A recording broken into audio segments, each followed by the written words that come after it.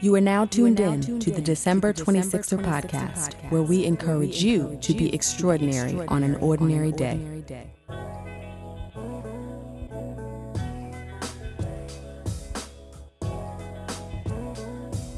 What's up, 26er family? Welcome to another episode of the December 26er podcast. I am your host, Delisha, and this episode's guest is Sam Pierre. Sam is the managing partner at SMP Global Consultants, but he is so much more than that. And we talk a lot about his incredible story from working for Mayor Bloomberg to his community involvement to starting a nonprofit. And he also present some unique views on a couple of major topics that are of interest to me, namely Black love and gentrification. So go ahead and take a listen, and I hope you enjoy. Sam Pierre, welcome to the December 26er podcast. How are you? Thank you for having me. I'm great. How are you? I'm excited. You know, we've been talking about you for a while, and we finally got you on, and happy you were available to do this. Wonderful. I love the podcast. I listen to a lot of episodes, and I just hope that I can do as well as some of the others. I am confident that you will knock it out of the park. So tell me, who is Sam Pierre? Sam Pierre is I guess my LinkedIn would say, Sam Pierre is a management consultant, slash strategist, slash the guy that could work through any idea that you have with. I would say that I've been blessed in my life to have done a few different things. Mm-hmm. So in 2018, I would say that I'm a management consultant, slash strategist, slash nonprofit chairman, slash music director for a church, slash, brother, husband, friend, who's really trying to help African-American men and women succeed in today's world via contracting and getting them opportunities to give other people opportunities to be wealthy in America. I love it. You have all the hustles, all of them. So let's talk about this management consultant thing. Let's start there because, I have this vision in my head of like Don Cheadle and House of Lies. Yes. I always tell people. Loved that show. If you come to work for SMP, there's two shows I want you to watch. I want you to watch the movie War Dogs. Mm-hmm. And I want you to watch House of Lies. And then after that, we'll have a conversation. War Dogs, which one is that? War Dogs is when, what's his name? Is that with Jonah Hill? Yes. Where they were like selling the guns? Yeah, yes, I've seen that as well. Absolutely. So now I'm curious as to why you want folks to watch War Dogs. To watch War Dogs so that they can have an understanding that, yes, you can be a multimillionaire with one contract. So if you get one government contract, you can be a millionaire if you are able. But War Dogs also shows you have to actually fulfill the contract because you don't want to not get the contract, not fulfill the actual contract. So yes, the government's going to give you $4 million to deliver a product or a service, but you actually have to deliver the product or service. And I think War Dogs does a great job at showing you what these consultants had to go through just to get the guns delivered. And because if they didn't, right, then they would be blackballed. But didn't the feds come down on them anyway? Yeah, well, at the end of the day, at the end of the movie, they got greedy, right? And just like anything else in life, greed is what tears people down. So if they paid the $100,000, right, for the laborer, for I think it was like $50 million contract, it would have been fine. It would have been great. But no, he got greedy and the empire went down. But I want people to see that part too, because you can do well. You don't have to be greedy. Okay. So let's talk about how you're doing well without being greedy. What does management consulting look like for you today? So I'm in a very specific field. Like usually when people think of management consultants, i.e. Don Cheadle and House of Lies, right? Don Cheadle says in the beginning of the show, he goes, "What do? We do nothing," right? So you have to really find your lane as a management consultant, right? So my lane is government contracts, supply diversity, and economic development, right? So those are very specific lanes. And we do very, very specific things in those very specific lanes. And not to get all boring, but in MWBE we help African-American and women-owned businesses get certified so that they can have the certification and be eligible to compete for government contracts. So let's say you are a woman, like one of my clients right now, she's an architect and she's woman owned, right? So she wants to be able to bid on this huge new One Brooklyn contract, right? Where the governor wants to consolidate 3 failing hospitals, right? The average architectural firm, woman owned, wouldn't even know where to start, right, to be able to get this $600 million architectural contract. So they would hire my firm, and then we would sit down, we would look over what services they do, their one pager, X, Y, and Z. If they're not certified, we'd help them get the certification, whether it be through the city or and the state and the Economic Development Corporation. And then we would get to work, right? We would find out who are the contacts over there, right? We would find out what work are they actually looking for, because a lot of people start a company because they're like, somebody told them, oh, you do hair, right? But the question is, do you have customers? Because if you don't have customers, if you don't have clients, then you don't have a business. Right. So helping them identify who their customer is, who their client is, and giving them like a full understanding of what public affairs is and public work versus private work, all that stuff. So that's what they would hire my firm, and we would help them through that so they can get there. So is this something that you stumbled upon? Like you had an epiphany one day and was like, this is what I want to do? Or was this always a part of the master plan for you? Let me tell you, my life is just like, I mean, my mother named me Samuel from the Bible. Samuel was a judge. Samuel was the one that picked David. I think everything happens for a reason. I did not, if you asked me 5 years ago what I would be, management consultant would not be the answer. I went to Columbia University, and in order to graduate, I had to do a capstone.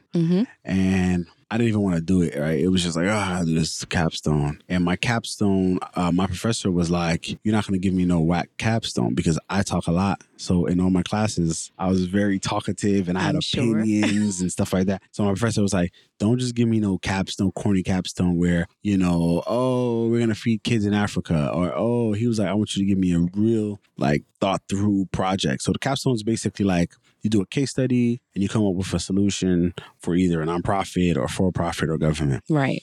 Long story short, I did mine on a government agency. I did it on Department of Corrections. I was trying to be coy, but whatever. Right. This is public information. I did it on the Department of Corrections. And, why is there such a disconnect between inmates and correction officers and back office, right? And the commissioner's office, like what's going on? Why is everybody not on the same page? X, Y, and Z. So long story short, I went in there, interviewed everybody, and then I came out with a recommendation to do a management and leadership institute where we would train the deputy wardens on communications, right? So now when the press is talking to them, they're not saying craziness that they weren't supposed to say, because somebody actually trained them how to talk to the press. Or, hey, maybe we shouldn't yell at everybody that works in here. Maybe we should have conversations. Little things that you and I would probably do with our brothers and sisters. Right. Right. So now you have this guy who's in charge of 300 people, but it's a paramilitary organization. So it's all about respect. And a lot of things probably would have been handled better if everybody just had a conversation. So long story short, handed my capstone, it's all good. Next thing you know, I get a phone call. Hey, Mr. Pierre, we're ready to get this off the ground. Can you send us your W-9? So wait, they called you. Yeah. Like, okay, now you've exposed all this stuff and highlighted some areas of improvement, and we want to go into contract with you to actually get the work done. Right. But I was just like, wait, no, I got an A. And the lady this is all for the grade. And the lady was like, no, my boss's boss told me to call you so we can get this going. And I'm like, no, I got hey, what are y'all talking about? I went back and forth with the lady for like 10 minutes. Then I realized, somebody didn't tell her that this was just for a grade. So did you even have a company set up at that point? Absolutely not. So what did you say in that conversation? I said to her, give me 1 week. And I went and I became a management consultant in a week. I went to LegalZoom. I found a name. I paid $600 and I got my S&P Global Consultants. So that's how your company started. That's how my company started. My company started with a contract for $1.3 million with the Department of Corrections, right? And then I went to start the company. And then I called her back. It took longer than a week. I'm exaggerating. Maybe like a month. Because I had to get the paperwork, whatever, blah, blah, blah. And I called her back and I gave her a W-9. And I was like, sure, I'll come in for a meeting. Okay. So let's unpack this a little bit, right? Because it's one thing to like do a capstone project and be like, ooh, that's done, you know, fulfilling my requirements to graduate. And it's a whole other thing to go to an organization, a government agency at that, and present an implementation plan and actually execute. Because at this point, SMP Global Consultants is just you. Yeah. Right. So how did you make that happen?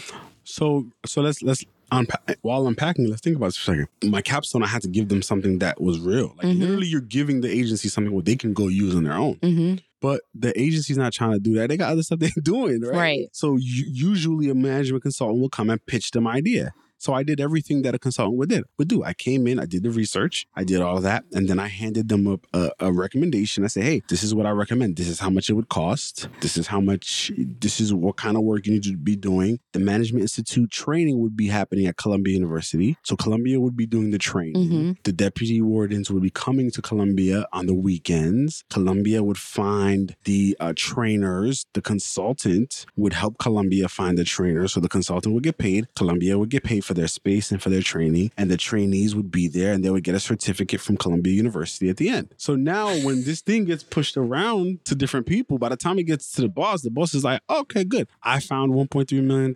Let's make this happen. Wow. So now it's like, okay, who sent this again? Oh, some kid from SEPA. Call him. Tell him that we need to get it started because the boss said, let's go. So now when they call and be like, yo, listen, we need the paperwork because the boss is like, yo, where's the program? You see what I'm saying? Yes. And everyone's looking around like, I don't know. Wait, where's the kid that started this? Call him. Okay. So was this before graduation? This is, I want to say, yeah, before graduation. Okay. So did you have were you applying? Were you already working somewhere else? What was happening? So at the time, I'm the executive director of my nonprofit, Haitian American Caucus. And that's why I really went to SEPA, really to be a better executive director. I feel like for my organization, I feel like, I always know that there's just so much more out there. So I kind of wanted to be a professional executive director. I wanted to understand how to fundraise, and I wanted to understand how to really take my nonprofit to another level. And for people who don't know, SEPA, what is SEPA? School for International and Public Affairs. Okay, got University. it. Yes. So now I'm graduating. I have my nonprofit. And, so I really wasn't really looking for work like a lot of my other colleagues were, because I was like, all right, I have all the tools that I need now to really go out there and beg, because that's what you are as an executive director. For all executive directors that are out there, yeah, you're a glorified beggar. That's what you are, right? So I was like, oh, I could be a better beggar now. I have the tools, I have the training to be a better beggar, and I was ready to go out and beg. But remember, my underlying goal is to help African-American people do better for themselves. So when this opportunity came, it was just like, I can hire people that look like me to be the trainers. I can hire people that look like me who traditionally wouldn't have access to an agency and to an Ivy League institution. Right now, they can put that on their resume, and now they can do much more. Right. In addition, the deputy wardens, they kind of look like me, right? So I would help Columbia with supplier diversity to make sure that the trainers look like me and you, because that's what the deputy wardens look like. Right. So now this opportunity is like, oh, wow, I have an opportunity to A, put a lot of money in my pocket, B, to put a lot of money in other people's pocket, and C, give other people opportunities. And I was just like, oh my God, this is dope. I got to explore this. So how were you surviving financially before all this happened? So my nonprofit was, I was the executive director. So, I was doing all right. You're doing all right for yourself. I wasn't killing it, like some people, but, I was doing all right. Okay. I was doing all right. I also play music. So, for my church and stuff like that. So I had a few contracts, and the nonprofit had a few contracts as well. So I was doing okay. Okay. So you were hustling, you were making it happen. And I had a plan. I had a plan to really, like I said, I had a plan to take the nonprofit fundraising to another next level so that I can add more pieces to the organization so that we can be much more sustainable, have a longer term plan, and, raise my salary too. You know what I mean? But not mad. I mean, listen, so the head of the Ford Foundation is not making $60,000 a year. Be clear. Right. Exactly. So that was the plan. And I definitely, I was like, all right, we're going to try to get $1 million from Bill and Melinda Gates Foundation. And we're going to take that $1 million and we're going to go out and help Haitian people. Mm-hmm. And that was the plan. It was like, how do I properly approach these large foundations? Like, what are they looking for? How do I organize myself in a way where I can approach these foundations, even if it takes a year, 2 years, so that they can give me the resources so that we can sustain ourselves for the next 5 to 10, 15 years. Mm-hmm. So yeah, that was a plan. Okay. So that's one contract, a significant one. I mean, most people don't start a management consulting firm and get a $1.3 million contract out the gate, right? Unless they've got some corporate contacts. Right. Where'd you go from there? So just to keep it 100, right? One of the things I didn't know, right? Because people always hear that part of the story, right? Oh, I woke up one day, I was broke. Next day, I have $1 million. Oh, you can do it too. Just pay $80 on my link right here, and I'll show you how to do it. Right. No. So one thing nobody told me was it was going to take me 3 years to get this $1.3 million contract. Oh, and you had hired people and stuff at this point, right? Or retained people to train or something? I'm having conversations. Okay, you're having conversations with people, having conversations, X, Y, and Z. But the contract has to go through MOCS, which is the Mayor's Office of Contracts. Gosh. And that, yes. Red tape, bureaucracy. Exactly. So I got a website. I got my company registered. I got business cards. I'm ready to go. Mm-hmm. Let's go. And then, actually, we have to go through some bureaucracy. And it might take 3 years. Right. So now I'm like, I already got a company. I already pitched one agency technically. So I'm like, all right, well, let's figure out what other agencies are doing, right? Let's see how we can be successful. So I decided to do I decided to practice what I preach, which is find a mentor. Mm-hmm. So I went and I looked for an African-American company that's doing management consulting, that's helping with government and doing stuff with minorities, blah, blah, blah. And that's when I fell upon JKA, Gene Christensen and Associates. Mm-hmm. And, Gene decided to take me up as her mentee. And she introduced me to the Department of Small Business Services. And I started doing minority and women business enterprise government contracting.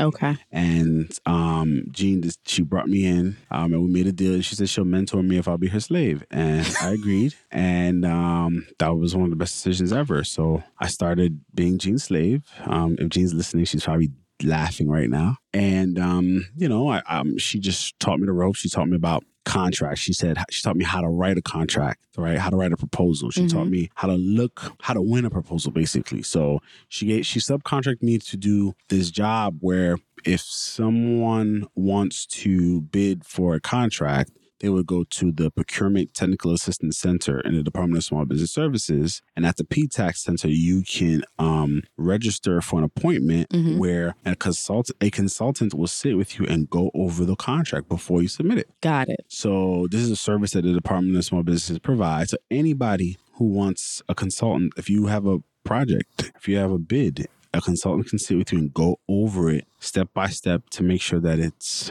where it needs to be. So she hired me as a consultant that reviewed contracts for other business owners and consultants, which means that I had to work super hard to learn how to do that. So you were consulting, but had to learn to consult at the same time. Yes. So so Gene taught me how to do that. And it was an express training, like 2 weeks. So in 2 weeks, I now know how to look at a contract and I can tell if you're going to win or not. I can look at the mistakes you made and I can correct them. And then you go back and fix them and then come back to me again. And then the whole nine. So I started doing that contract and being in the agency, talking to different people, pitching my business, pitching myself. So you start getting one contract, right? One small, tiny, little contract to do this kind of work. Then you get another contract to do that kind of work. And then it just kind of builds from there. And then now you're talking to other agencies. Oh, I wonder what Department of Buildings needs. I wonder what Department of Transportation needs. So then now you're starting to build a portfolio amongst a bunch of different agencies, and then they're used to seeing your face, they're used to hearing your company's name, right? You're going to networking events, and now they're like, okay, we've heard of SMP, he's been around, why don't we see if they can do this, why don't we see if they can do that, while I'm waiting for my $1.3 million contract. So how long has it been since this process started with the 1.3? 2016. Are you still waiting for this to come through? I'm in my final stages now. Okay. And there's a lesson there, right? Not to be a preacher, right? But there's a lesson there because most people would have quit, right? Right. Oh my God. But I think I learned how to multitask, right? How to be patient, because if I have 5 $1.3 million contracts pending right now, in the next 5 years, I'm going to be good. Very right? good. Yes. So the average person would just be like, forget it. But, I learned that there's short-term gains and then there's long-term gains.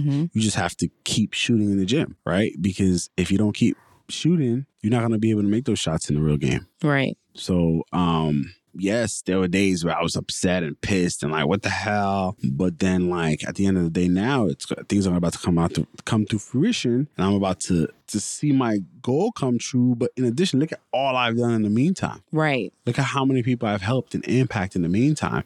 And now, when I want to go for the $5 million contract, right? They might say, "Hey, what have you done?" Right. Because they didn't tell me that when I got the 1.3. Right? But when I'm going for the 5, they might say, "Well, what have you done?" Now I have something to say. You have a portfolio. Right. Before it would have been like, actually, well, right? Right. And people don't see that. True. And I mean, for that significant of a contract, 2 years or maybe 3 by the time it comes through, it's not really that long of a time period, right. Especially if you're knowledge building. Right. During that time frame, which is only going to make it that all the more better by the time you go to implement once that contract is awarded. Right. So you're doing it right. Right. So let's back up. Did you have your sights on Columbia for a graduate program and say, you know what, that's where I'm going. I'm going to get in. It's going to work out. How did that all happen? Let me tell you, it's so interesting. In 2010, if you asked me if I would have gone to grad school, I would have said no. Okay. What do I need a master's for, right? I would say that. What was your undergrad in? Undergrad is I got a bachelor's at St. John's University. Shout out to SJU. I got a bachelor's in communications with a minor in political science. Okay. So in 2010, I worked for the best mayor New York City ever seen in its entirety, Michael R. Bloomberg. And working in the Bloomberg administration really completely changed my life. Like, I sometimes think if that didn't happen, who would I have been today? And I'm sure he's not everyone's fan's favorite, right? Some people are going to groan when you say Agreed. the best mayor ever. But I was very blessed for the non-believers, lucky, right? For the super earthy people, the universe aligned, right? To have, I got a little bit for everybody, but to have had the opportunity to be, so at first I was the Brooklyn North director, so I was in charge of Brooklyn Forum. Okay. And then I was promoted to director of African American and Caribbean Affairs, so I was the mayor's black guy. The token. Yes. And it was just a phenomenal experience. But it wasn't like an Omarosa situation, right? No. Okay. Just want to make that clear. Well, no, it wasn't like Omarosa because I feel like with Omarosa, she kind of had to figure out what she had to do. For me, I had portfolios of work to do. Okay. Right? So, like, there was never a time where I was just like, I wonder what I'm going to do today. Right? Got it. Like, I was literally in charge of all African American affairs for New York City at a time where Stop and Frisk was at its peak. At a time where Bedford-Stuyvesant and some other neighborhoods in Brooklyn was experiencing 30, 40 shootings every summer, right? At a time where significant projects were being built, right? In New York City. So it wasn't like I was too busy to be all up in the sauce, right? Like, so, I had stuff going on, right? You were the token black guy, but you had legitimate initiatives that you were working on. I had like serious stuff to handle. And in addition, I was the direct link between the African American community and their leaders to City Hall. So it was like if something happened, a shooting or whatever, my phone rang. And then when I got to work on Monday, they want to know what happened. I have to know who were the leaders there, what is their feeling, what do they want us to do, what can we do, what my recommendations are. Should the mayor come out? Does he have to say something? Does he need to say something in the press? All of that was my responsibility. And I had to tell them, okay, if it happened in Harlem, we need to reach out to Abyssinian Baptist Church. We need to get a quote from Dr. Butts. Maybe we need a picture. We need to have Dr. Butts standing next to the mayor, right? And we need to have Dennis Walcott, who's the chancellor. He needs to be standing there. Like, I had to coordinate the whole thing. You were the plug, though. Yeah. You were definitely the plug. But this is what I'm saying. That's why I said this was such a great experience for me, because at 26 years old, right, I'm over here, like sitting with some of the top African American leaders in our country, right? On behalf of, of a mayor who is disconnected. So in a way, it's like not only does he want me there, but he needs me because he doesn't know what Black people care about. Right. Like he doesn't know what makes Black people tick. He doesn't know. And I'm in a very unique position to strategically let him know, hey, this is why the mother hates you. Because every day when she goes to work, her son has to deal with this. And he's legit shocked. And listen, I mean, not for nothing, to be in a position, to be at that level at the age you were is pretty astounding. Thank you. So, I mean, I think some people would be in that position and say, listen, I'm just going to take this and then get another position in political office and then do something else. Because at that point, you've got the credentials, right, and the experience. But to stop and go back to school? Right. So to bring it back to the original question, how did you get there? So that's another thing, right, about Bloomberg, right? In Bloomberg, everybody's smart. Everybody, right? So 95% of the time, I'm the only Black guy in the room. 95% of the time. And everybody went to Harvard. Everybody went to Columbia. Everybody went to NYU. And that is the conversation. Hey, Delisha, what's up? How you doing? Da, da, da.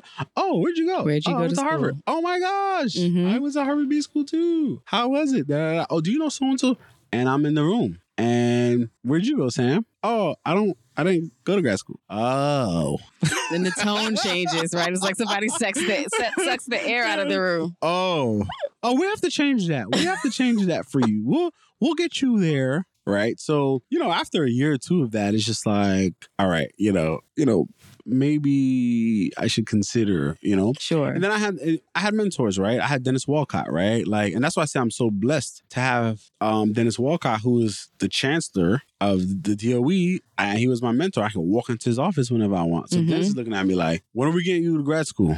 Right? I have commissioners. I have all these people around who are just like, Sam, you need to go to grad school. So finally, I was just like, fine. And then one of the mayor's senior staffers was like, listen, you're Black. You're only going to you have to go to Ivy League because you're Black. Wow. You're a Black man. You have to go to Ivy. So I didn't even realize what she was saying. It didn't even hit me. I didn't even get it. But she was like, you're a Black man in New York City. You need to go to an Ivy League so that you can get the relationships so that you can make your future better. Those relationships are key. Oh my gosh. And I didn't understand. Like, it went over my head. I was just like, okay, fine. So I didn't know where to go, where to start. And this lady said, you're either going to go to Harvard or Columbia. So let's just cut right to it. Did you have the grades and everything else to go Ivy League? Absolutely not. What was your undergrad GPA? My undergrad GPA was 2.57. And I'm proud of my little 2.57 too, by the way. Columbia may not be proud of you actually putting this out there. Okay. Right. I was about to say that right now, right? But you know what? I feel like I have to tell people this, right? I tell people this all the time. It's like, this is the philosophy. It's either you're going to come in through the front or the back. True. If I had a 3.8 GPA, I could have came in through the front. I wouldn't have to go through all the hurdles that I had to go through the back, right? So if you do, it's either you're going to do the work in the front or you're going to do the work in the back end. So what does doing the work in the back end look like? Because all I know is it is, I have an Ivy League degree. It's competitive. Right. It's hard to get in. So when I think backdoor, I think legacy.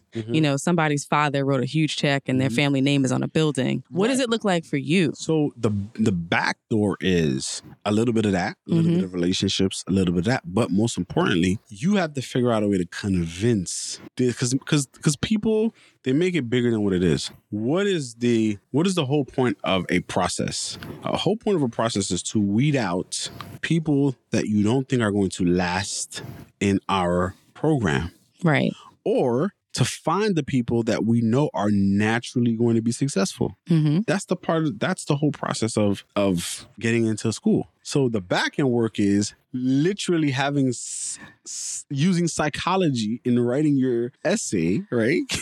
So that someone could read this and say, you know what, even though this kid has a 2.57 GPA, look at all the work he's done, right? This freaking 26-year-old was on the Brooklyn Bridge Park project. Like, he was managing, 300 people during Hurricane Sandy, right? Like, oh, wow. Yes, he was a party wild boy at St. John's University, but look, he went from that to this, doing this, and now he wants to take his career to the next level. So let's take a chance on this guy. So were you shook? Like, I don't know if this is going to work, or were you confident? I'm naturally they call me the eternal optimist, right? So I'm a very optimistic person. And I said, listen, God, I'm either getting into Harvard or Columbia. That's it. And the Kennedy program, there's a story with that too, but I can't say it out loud. But I didn't get into the Kennedy program. I basically got pushed for the year after. You got deferred a year, okay? Yeah, I deferred a year. But then I got accepted to Columbia. So I was like,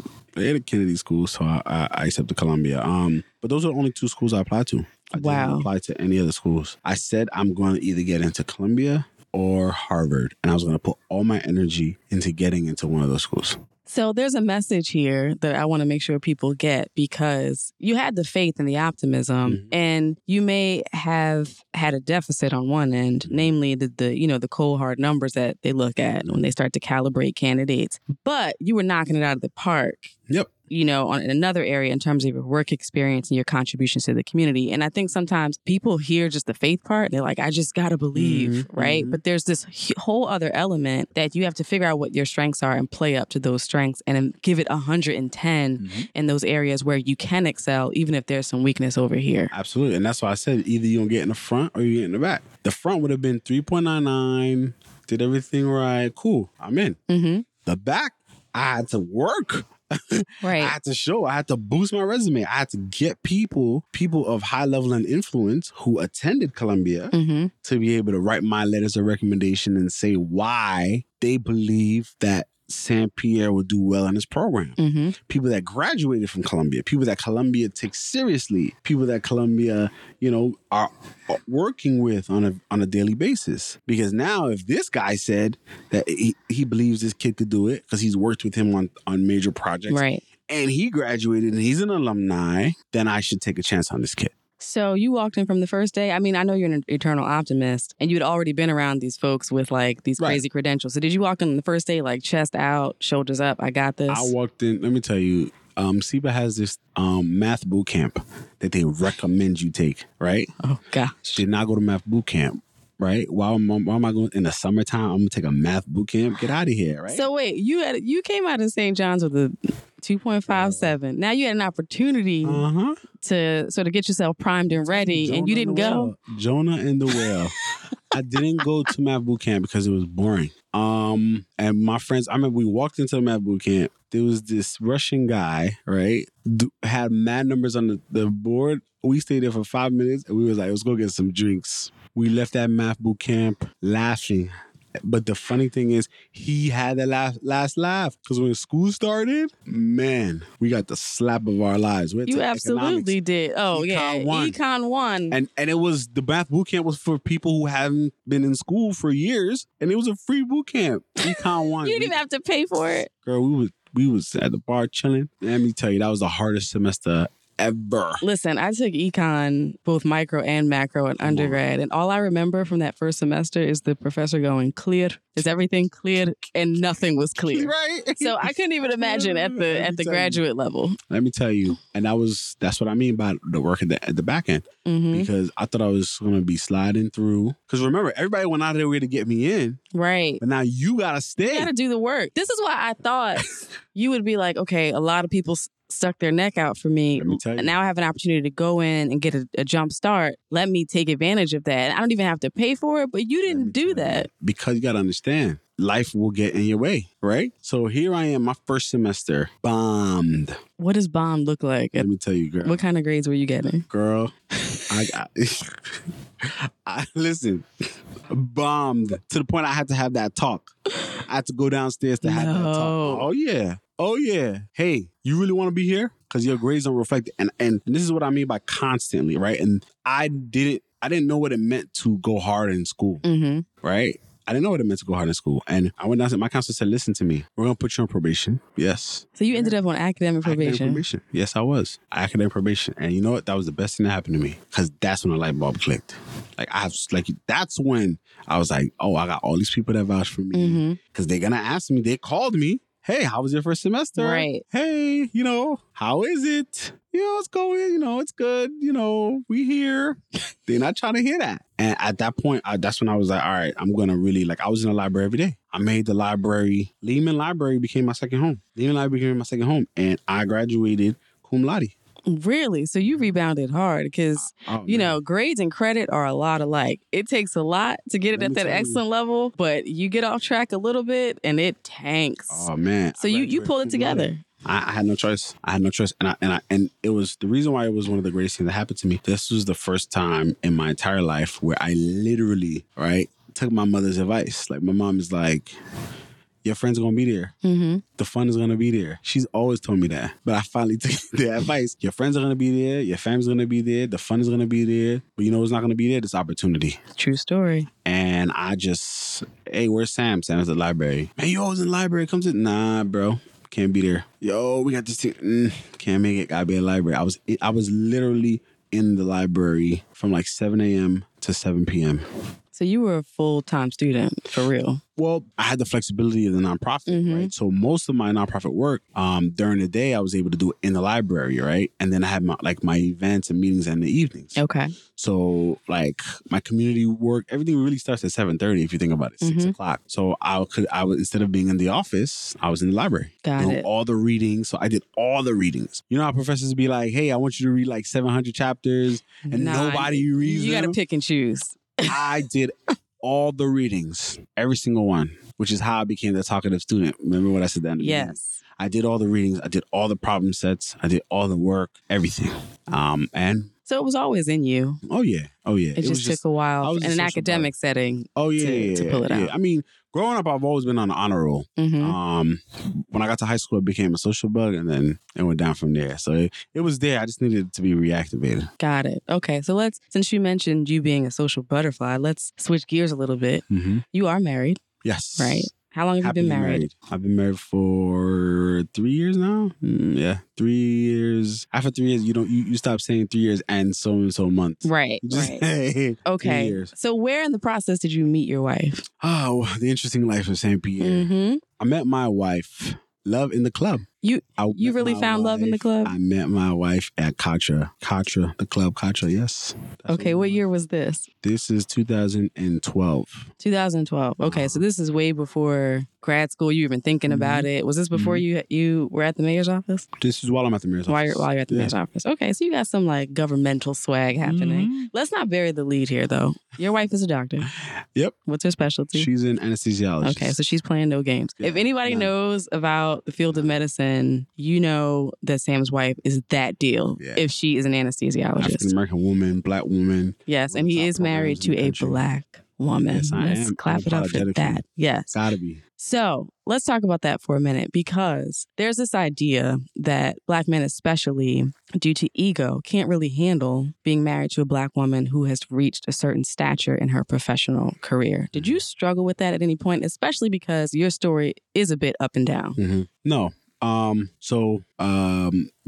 Being a church boy, right? I'm taught that the man is a leader, right? As a man, you're a leader. That doesn't mean you're better than a woman. That doesn't mean she's your slave. But that the family dynamic and the family unit is very important. The only way, and this is where people get it mixed up, the only way someone is going to follow you is if you're leading. But the only way to successfully lead anything is if you're listening to the follower. That's good. So I think that the marriage is a partnership. But in order for any partnership to work, there has to be a leader. But that doesn't mean that the leader is bossing the person around. People get that mixed up. Just because I'm the CEO of my house, that doesn't mean that, or I'm the president of my house, that doesn't mean that the vice president, many a time is making most of the decisions, just like any corporation. And I have to be okay with letting the vice president take the lead, right?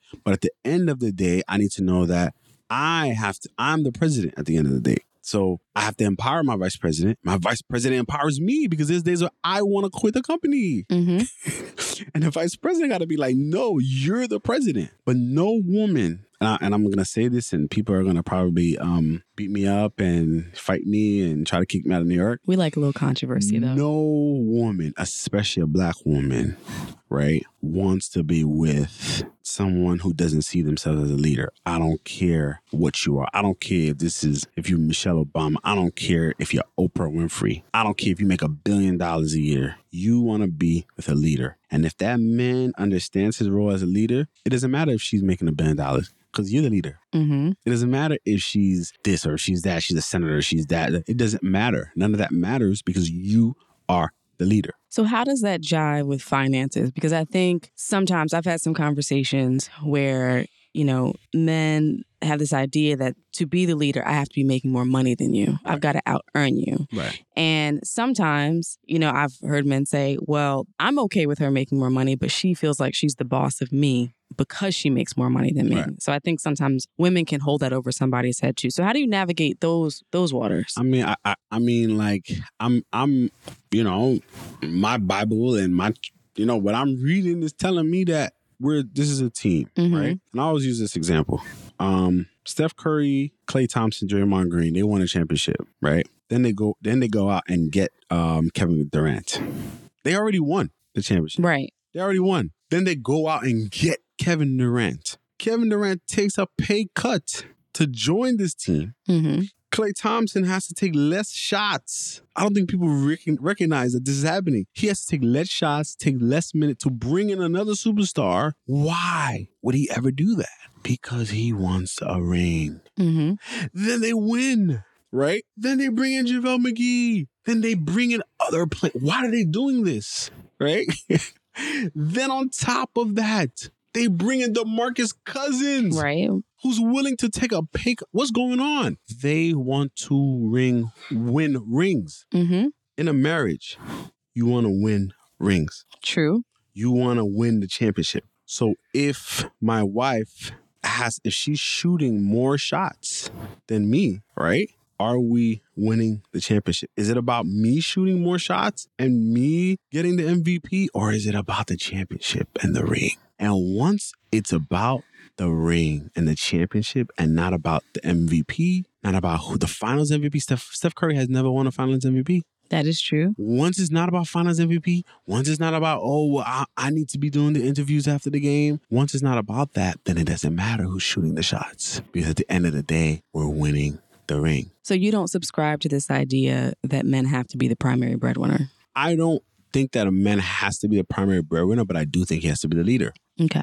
And I do think by being a leader, he has to show that he has a plan. Mm-hmm. Because another thing, a woman does not want to be with a man that doesn't have a plan. Right. So even if you're not the primary breadwinner in your marriage or your relationship, you need to have a plan to show your significant other that you're on your way to doing something great. Because guess what? Barack Obama was not the primary breadwinner in his marriage. Right. Right? But guess what? He became the first Black president of the United States of America. So his wife was the primary breadwinner for a very long time. But he had a plan. And she supported him. And she supported his plan. And now he's a very wealthy man. He's doing all right. He's doing all right. So what if she was like, this ain't going to work for me right now. Your broke ass is over here trying to be a community leader. Imagine if she said that. Nobody ever says, oh, yeah, I know you were the president and all, Barack, but still Michelle was making more money than you back in 1998. Michelle was making, has anybody ever said that? No. Right. They say, oh, look, you were the president of the United States and Michelle was with you. But I think you brought up a key point because people put out these memes and they put these posts like, Barack had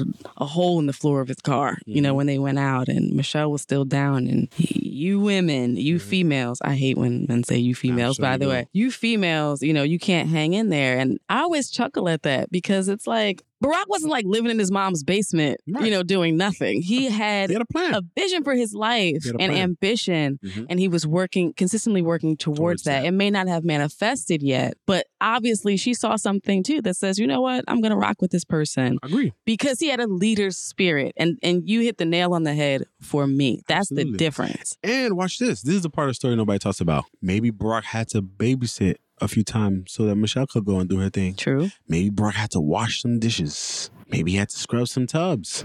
Nobody ever talks about that, right? Because, hey, if I'm going to stick in there and handle all the bills and do this, you better be scrubbing some tubs. You better be changing some diapers. Right. And I mean, I've read that was an area of contention at one point. Of course. You better be doing that because you can't be out here, I'm paying the bills, I'm doing this, and you out every night, and you over here playing dominoes and drinking beer with people, and I gotta scrub the tubs, and I gotta clean the kids, and I gotta make lunch. No. And that's the part where a lot of men struggle, I believe, is that, listen, man, you're gonna have to compromise. You're gonna have to compensate for the areas, where you're weaker, right? So that it makes sense. I scrub tubs.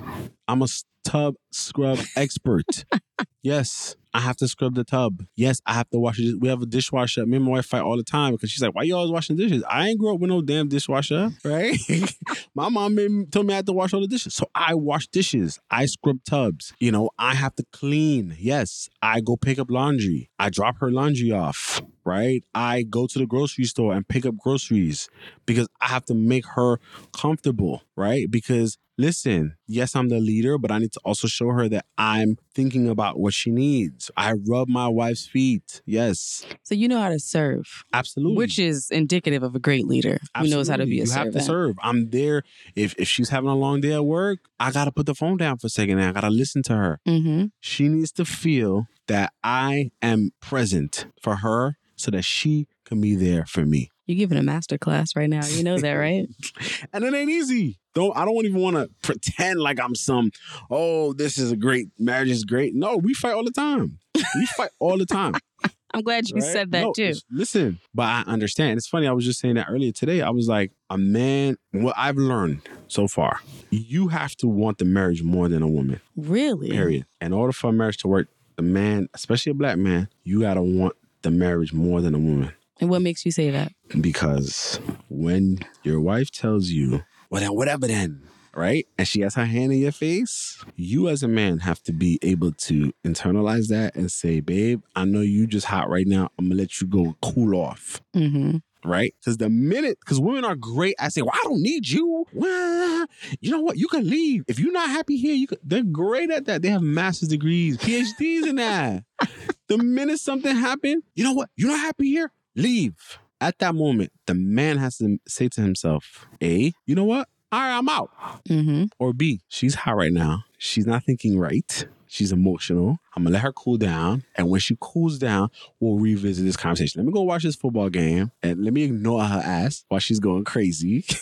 And later on, we'll talk about this. Because when I say I'm all right, word, I'm out, I'm out. Right. When I'm like, you know what, word, you think you all that? I'm out of here. Because when I say that, I'm going to my boy's crib, right? We're going to check out the girls. We're going to have a good time. A lot of times when women are excited and angry, right, they're going through an emotion. They're going to calm down. They're going to come back to reality, right? But when they come back to reality and I went out with my friend, now I caused more harm off of something that was just happening for the moment. And now we got to deal with what I just did last night, right? Because she was just reacting. And now the whole thing's messed up. Okay, so outside of emotion, right? Because we do have those moments where you're in a debate or an argument and a woman that has the ability to take care of herself may have a thought of like, I don't need you, right? I don't need your money. I don't need anything for you in the height of the moment. Right. But sometimes I think because a woman who's really ambitious and is successful at the beginning of the relationship, because she does have those characteristics, that independence can sometimes eclipse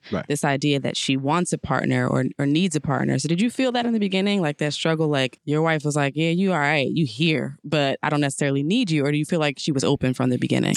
I think for women, there has to be a level of you have to understand, listen, there's a partnership that I'm seeking, right? And I think a lot of women it's hard. I understand it's so hard. Like imagine you on your own, independent for all these years, and now you got this dude who's going to be telling you what to do X, Y, and Z. I think women sometimes have to really take time to ask the right questions. Remember we talked about the plan. To find out, well, what is this plan? How do you plan to execute this plan, right? Right. And then figure out how she's going to play the role of coach, right?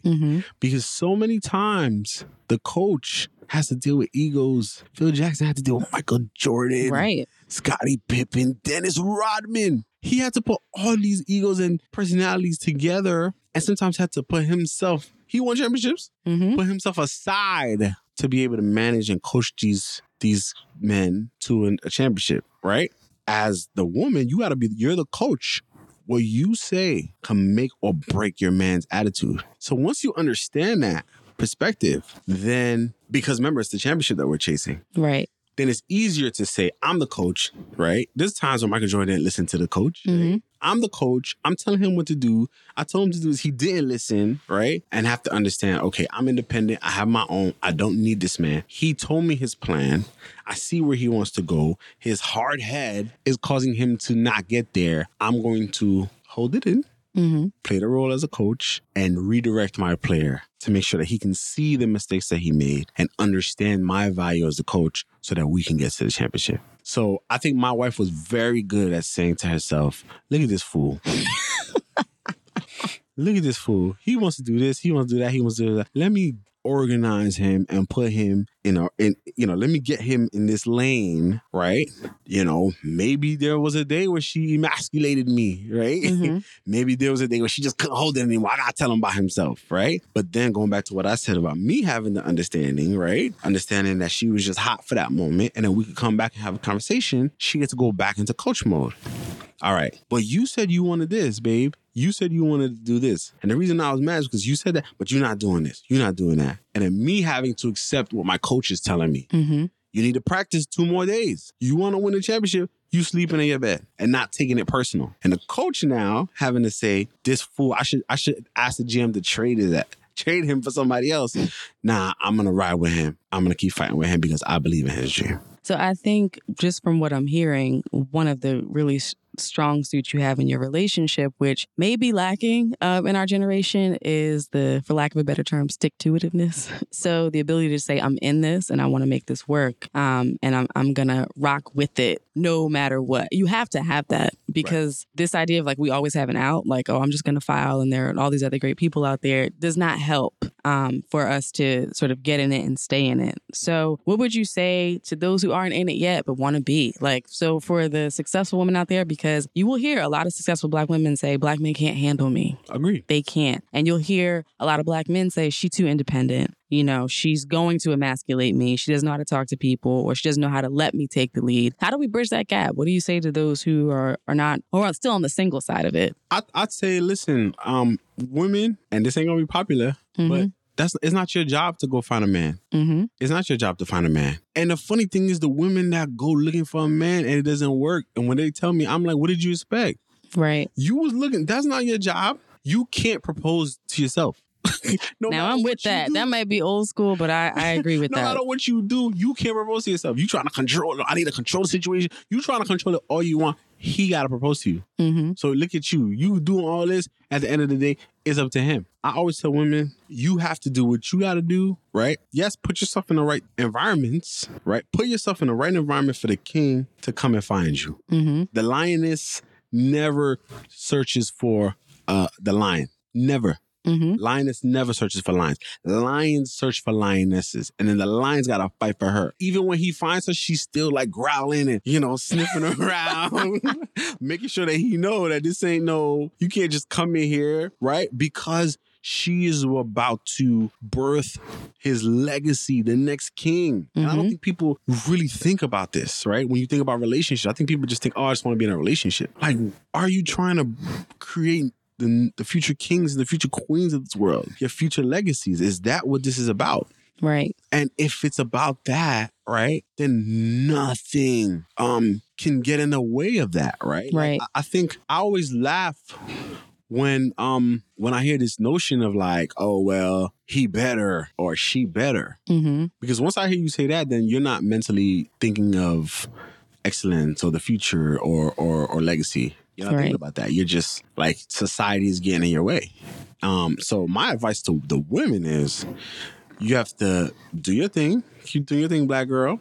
Get your education, get everything you got to do. But put yourself in an environment for the king to come to you. And when he does come, ask him, what is his plan? Because a man's going to tell you from day one. He's going to tell you whether he's here to smash or if he's trying to do something long term. Agreed. He's going to tell you. So I'm never shocked when a woman tells me, oh, look what he did to me. What did he tell you on the first day? Did he roll out his plan, right? Did he tell you where his future is? Did he tell you what he's working on? He didn't tell you anything. I'm just chilling, you know what I mean? I'm here, I'm hanging out. So how do you expect for that guy to become your king? Right. And for me, I don't even think it has to be like a roll out an A to Z plan on a first date, but you will see evidence of someone moving with intention. Right. So, people sort of laugh at me because the way that I approach dating is I don't read between lines. Mm-hmm. I'm not trying to uncover Blue's Clues and figure it all out, because I believe if a man is moving with intention, there's no need for him to throw out hints. Right. If he's interested, he's going to pursue with a certain level of vigor, and he's going to be serious about it. Right. And that's just that. And even if he's not saying in the beginning, because that could get a little creepy if somebody was like, this is my plan,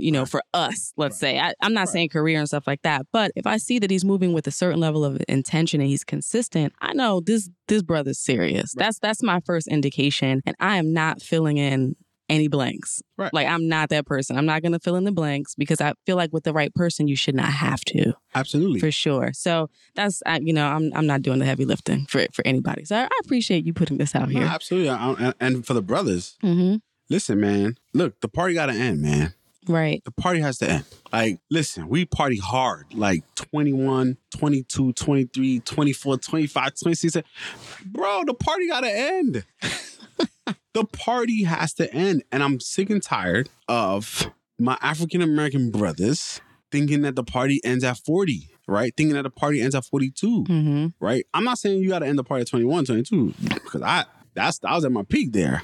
But if you're trying to get somewhere serious in your life, you're going to need a foundation. Right. You're going to need a home, right? So, and it's interesting to me how everybody understood the concept of winning a championship. Like, you got guys that'll break it down. Yeah, man, we need to get this player because and I'm loyal to this team.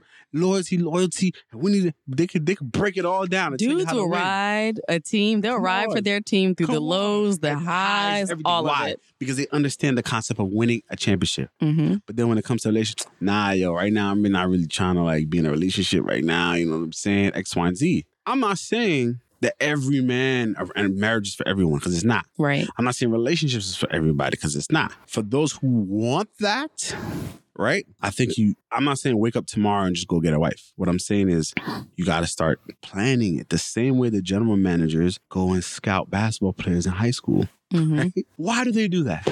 Why? Because they're thinking of the future. Why do they look at the college players? Why? They're thinking of ways to position themselves to get that player that's going to take their team to the next level. So I'm not saying stop everything you're doing and go get married right now, but I'm saying start planning. If you're going to 16 parties a week, maybe you should go to 12. Just dial it back a little bit. Yeah, dial it back, right? Start looking around. Start looking at the scouting reports, right? Who's winning? Who's ESPN's top 5? How can you get around ESPN top 5, right? Maybe go on a date with one. I'm not telling you to leave, side chick 2, 3, 4, and 5. Yo, keep your little side chicks. You need to be going to meet with ESPN top 5. And then once you start to keep your little side chicks. Once you start getting serious with top 2, top 3, top 4 prospects, right? You got to get rid of them side chicks. And listen, I'm a realist. Dating in New York, you have to know you are one of many. Until something is locked down, you are in rotation. Okay. So it's not like I'm saying, every man rush and get married. I'm just saying, if you want to win a championship, you got to get a good player. You have to. How are you going to get a good player if you're not focused? How are these teams going to... How's the Philadelphia 76ers having Ben Simmons and all these other... They have to be focused. They lost for a very long time. And I use a lot of basketball references because I'm a basketball lover. But you have to be focused, right? So you can't be out here doing all this and expecting to win. Expecting for the player to want to play for your team, right? Because you're not showing them a reason to come there. You're not showing them to want to be very good, to work hard. You have to do that in order to land your queen. And if the guy... Watch this. This is the altar call part. If the guy is looking for his queen and he's putting things in place, he has a plan for his future, and the queen ain't looking for the king, but she's in position, right? Now, boom, when the king meets the queen, he can tell her, hey, this is my plan. She can now say, oh, he has a plan, right? He needs a coach. I'm going to be his coach so that we could win the championship together. Message. Should we pass the offering plate? Yeah, well, I need it. So you dropped a ton of nuggets, but you have to answer the question, of course. Tell me about a time when you had to be extraordinary on an ordinary day. Man, oh man. which one do I use today? Actually, I want to use 2010. So in 2010, because we just experienced an earthquake last night in Haiti. 2010, January 12, 2010, when the earthquake happened, everyone was calling me crazy. Like my phone was going crazy because everyone was like, let's call Sam. Let's call Sam. Let's call Sam. I decided, I turned my phone off. You turned your phone off? I turned my phone off. And I decided that I was going to go to sleep. And I went to my cousin's house because I didn't want people to find me at my house. And I was like, tomorrow morning, I'll wake up and I'll deal with this. It was too overwhelming. It was too overbearing. I couldn't handle it. I went to sleep at my cousin's house. My brother, who was looking for me, because everyone couldn't find me, so they called my brother. My brother called my cousin, and my cousin was like, man, this guy's over here sleeping over here. And my cousin gave my brother the phone. He said, listen to me, get up. He said, your people need you right now. And these are your people for real. Yo, bro, you don't understand, man. I had 25 voicemails. My voicemail is full. Text messages, wazoo. I'm just overwhelmed. I don't know. Everyone's crying. They're showing, CNN is showing pictures all the time. My family's crying. We don't know where our family. It's too much. I just want to go to sleep, and tomorrow I'll deal with it. My brother said, get up. Get up right now. You better get up right now. And the planning starts right now. And did your nonprofit exist at this point? We were a month in. Wow. We were a month in, which is why people were calling us, because here a month ago, we're like, oh, Haitian American Caucus. Right. We're here. And then boom. And I'll never forget, my brother told me, get up. Your people need you.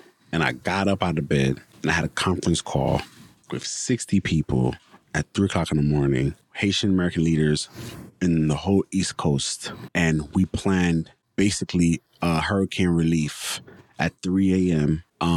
On January 10th. So you went from being in the bed to somehow getting 60 people on the phone in the middle of the night and planning hurricane relief. Yep. And out of that plan came people from all over the East Coast came to volunteer. Out of that plan, this is crazy. Out of that plan right there, 9 years later today, I have 600 kids in Haiti right now that have a school that are getting educated. Really? Yes. So that's legacy. Yeah. For real. But what if I went to sleep? What if I woke up the next day and it's still too overwhelming? What if I said, you know what, this is not for me? Would 600 kids be getting educated at École Shalom, Des Fouets, in Croix-des-Bouquets, Haiti today? Would we be launching our high school next year? Would I have 3.5 acres of land in Haiti right now where we're going to be building a academic and technology sports complex? Would my 8th graders have the opportunity to come and play soccer for Division I schools by the time they graduate college in 4 years? Probably not. That's amazing. Yeah. So I have to ask, do you have political aspirations? That's a touchy one. I know it's touchy, but I'm asking it anyway. It's a touchy one because I don't know. And I think I don't know. And I think I'm at a place where we'll see what the future holds. I had political aspirations. I wanted to be a senator. Like, that was everything that I wanted to be a senator. The opportunity, it just wasn't for me at the time. It was a lot of lessons that I had to learn. I tried to run in 2015. I didn't get on the ballot because my mentor at the time told me that it's not my time. I was hard-headed. I didn't listen. I tried to run against him. He gave me a spanking. You tried to run against your mentor? Well, his candidate. Okay. He gave me a nice spanking. It hurt, right? My uncle Elon Gibson always said, those who can't hear will feel. That sounds like a Haitian saying. Oh yeah. For real. Oh yeah. And I got a little spanking. I took some heat in the media. I got in a little bit of trouble back then. It came back to haunt me. It was a great lesson for me. I learned how to overcome adversity. I learned a lot of lessons throughout that journey. I'm now great friends with the senator. I'm now great friends with my mentor. I have 2 cousins who are elected officials right now that I was their campaign manager. We have a Democratic club. So I'm very much still, my hands are in there.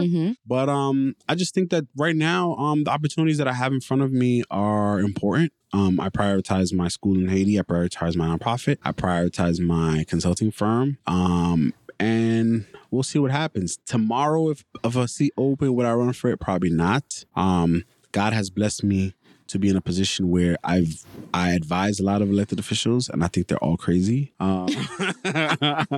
So like right now in the position that I'm in, where I'm like on the outside looking in and I can do whatever I want without dealing with the feds. I kind of like that right now. So it's not off the table, just not right now. It's not off the table. It's just, I don't have an appetite for it right now. I think like people would have to talk me into it. If it were to happen today, but I don't know what could happen in 5 years. Okay. Right? I don't know what can open up. But today, serious people would have to talk me into it because I have a lot going on. It's not like I'm just sitting around like do. Like I have a lot of projects. I have a lot going on with my business and my nonprofit, right? And my marriage, right? Like I need to know how would this impact my wife? How would this impact my friends? And I kind of like being the guy that elected officials call when they need help with, right? So it's kind of like, it's weird. It's kind of like coming out of retirement, right? To play in the league again. And I don't know if I got a cushy job at TNT as a broadcaster or, you know what I'm saying? It's like, do I want to be 82 games on the plane, traveling everywhere? You know, you think about those things. So I'm very thankful to be in a position where, you know, I was the successful campaign manager for the first Haitian woman elected to the state legislature in New York. Wow. Right? I also was a senior advisor to the first Haitian judge in the state of New York ever. Right? The first Black male Haitian district leader in the state of New York ever. Right? They all happen to be related to me because I talked all of them into running. Right? So it's like, you know, when you kind of have that, and I have opportunities to work on projects that they just can't, right? They can't work on these projects on this level because they have conflict of interest. Right? I don't right now. So I'm able to move things around in ways that they can't. So for me, it's not just, run for office. It's like, how do we keep the family's business moving? Who's going to be in charge of that? And if I couldn't find a right person to hand that off to, I'd probably not do it. I got it. All right, so we'll put a pin in the politics for now. Yeah, we'll see. But just know I'm around. I know you're around. I know what's up. So are there any other immediate projects on the horizon that you want to highlight? Okay, yeah. So I'm getting beat up on this Crown Heights project, right? So I need to talk about it. I need more supporters. I need love. The floor is yours. So Haitian American Caucus is my nonprofit. We are the Haitian NAACP, just to make it easy, because no one's gonna understand. But when I say that, they're like, "Oh, okay, we get it." Yeah. So our priority this year is economic development and affordable housing. There's a project being built right now, 40 Crown Street, where a developer is going to be bringing 516 units to the Crown Heights section of Brooklyn. Wow. Yes. Now. Affordable units? Aha. That's a big question. Yes. Now, everyone is probably wondering, why would a nonprofit be involved in this development? Right? Traditionally, we would be the ones picketing, right? No, we don't want development. The developer, as of right, tomorrow, if he wanted to, he can pick up and build 300 units without us, without anybody. That's his property. He can do that. The developer wants 200 additional units, but he can't get that without the approval of the community. Okay. He needs the community board and Department of City Planning to rezone where the building is so that he can add an additional 200 units. 100 of those 200 will be affordable. Okay. Now, greedy developers, Sam, why are you involved in this? Blah, blah, blah, blah, blah. People are going to listen to this and say exactly that as they're listening. Absolutely. Yes. Absolutely. Now, I like to do cost-benefit analysis. Okay.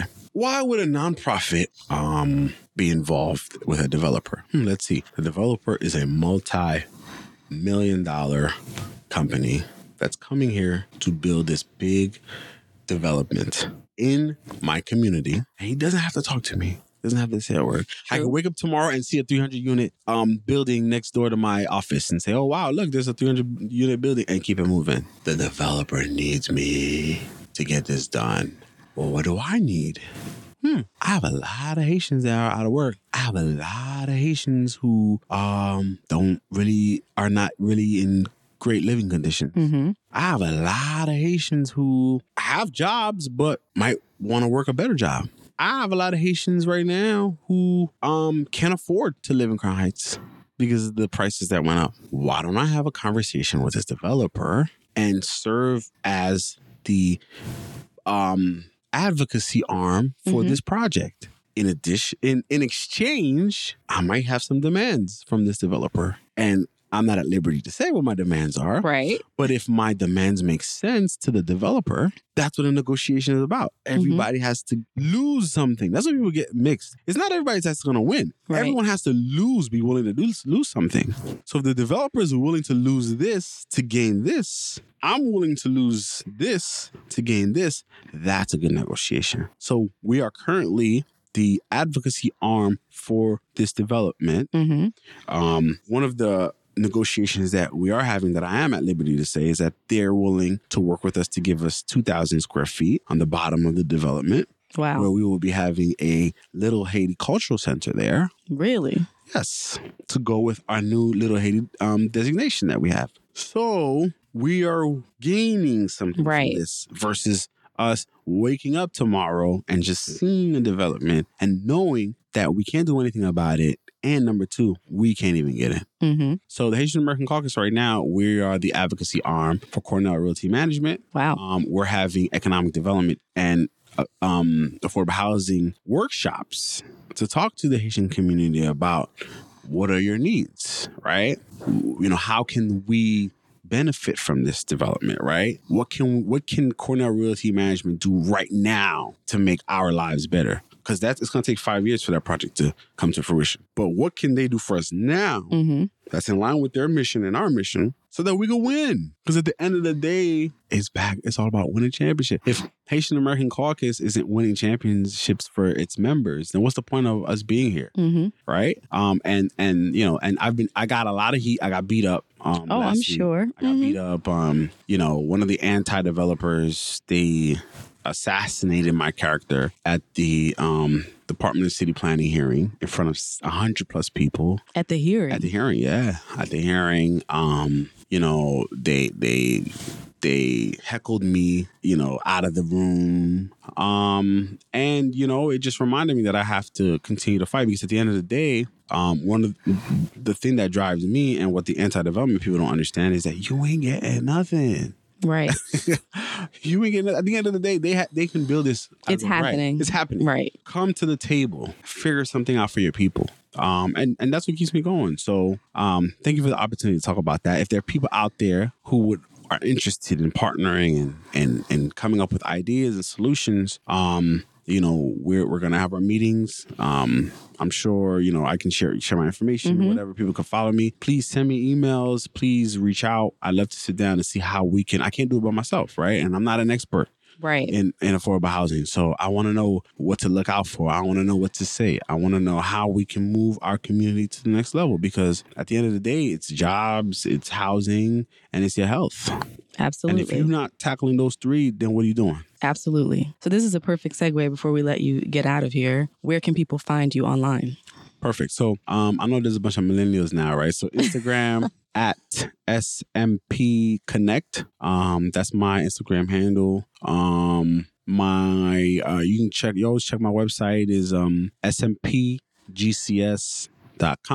My email address where you can reach me is, I'm gonna give you my personal email. Oh, right? Look at you. Senator Pierre at gmail.com. You said it. Senator Pierre. I did not. Senator Pierre at gmail.com. I had that email since when I was 17 years old. So that's my personal email. My business email is Sam, SAM, at smpgcs.com. And in terms for the Haitian American Caucus, it's S Pierre, Pierre, at HACUS.org. To learn more about the Haitian American Caucus, you can go to www.hacglobal.org. And that's our website. And I will tell you about the work that we're doing in the United States and in Haiti. You can reach me at any one of those contact informations. I will respond. I'm excited about this work that we're doing, and I'd love to get some feedback on what the community really wants. Well, I thoroughly enjoyed this conversation, and I'm just going to put this out there now. If you end up running for office, I will not be surprised at all. I don't care what you say today. If you end up running, I'd be like, I knew he was going to run. I mean, I don't think it's not going to happen. Like, I just think that I got a lot of work right now that I got to do. I get it. You're balancing a lot of things. Yeah, I got a lot of work that I got to do right now, and I think that when the time is right, and if if my people really want me to do it, then definitely I'll go in there and shake things up. Yeah, I'm going to get that call for a campaign contribution eventually. I know. Contribution, girl. You going to be doing fundraisers for me. What? You and Mac? I need the whole New Jersey behind me. We haven't called DeMarcus Mac on this show yet. So now they know that's his nickname, Mac. Yeah. It's not a secret. We can put it out there. I guess AD Supreme State Clinic could do that, right?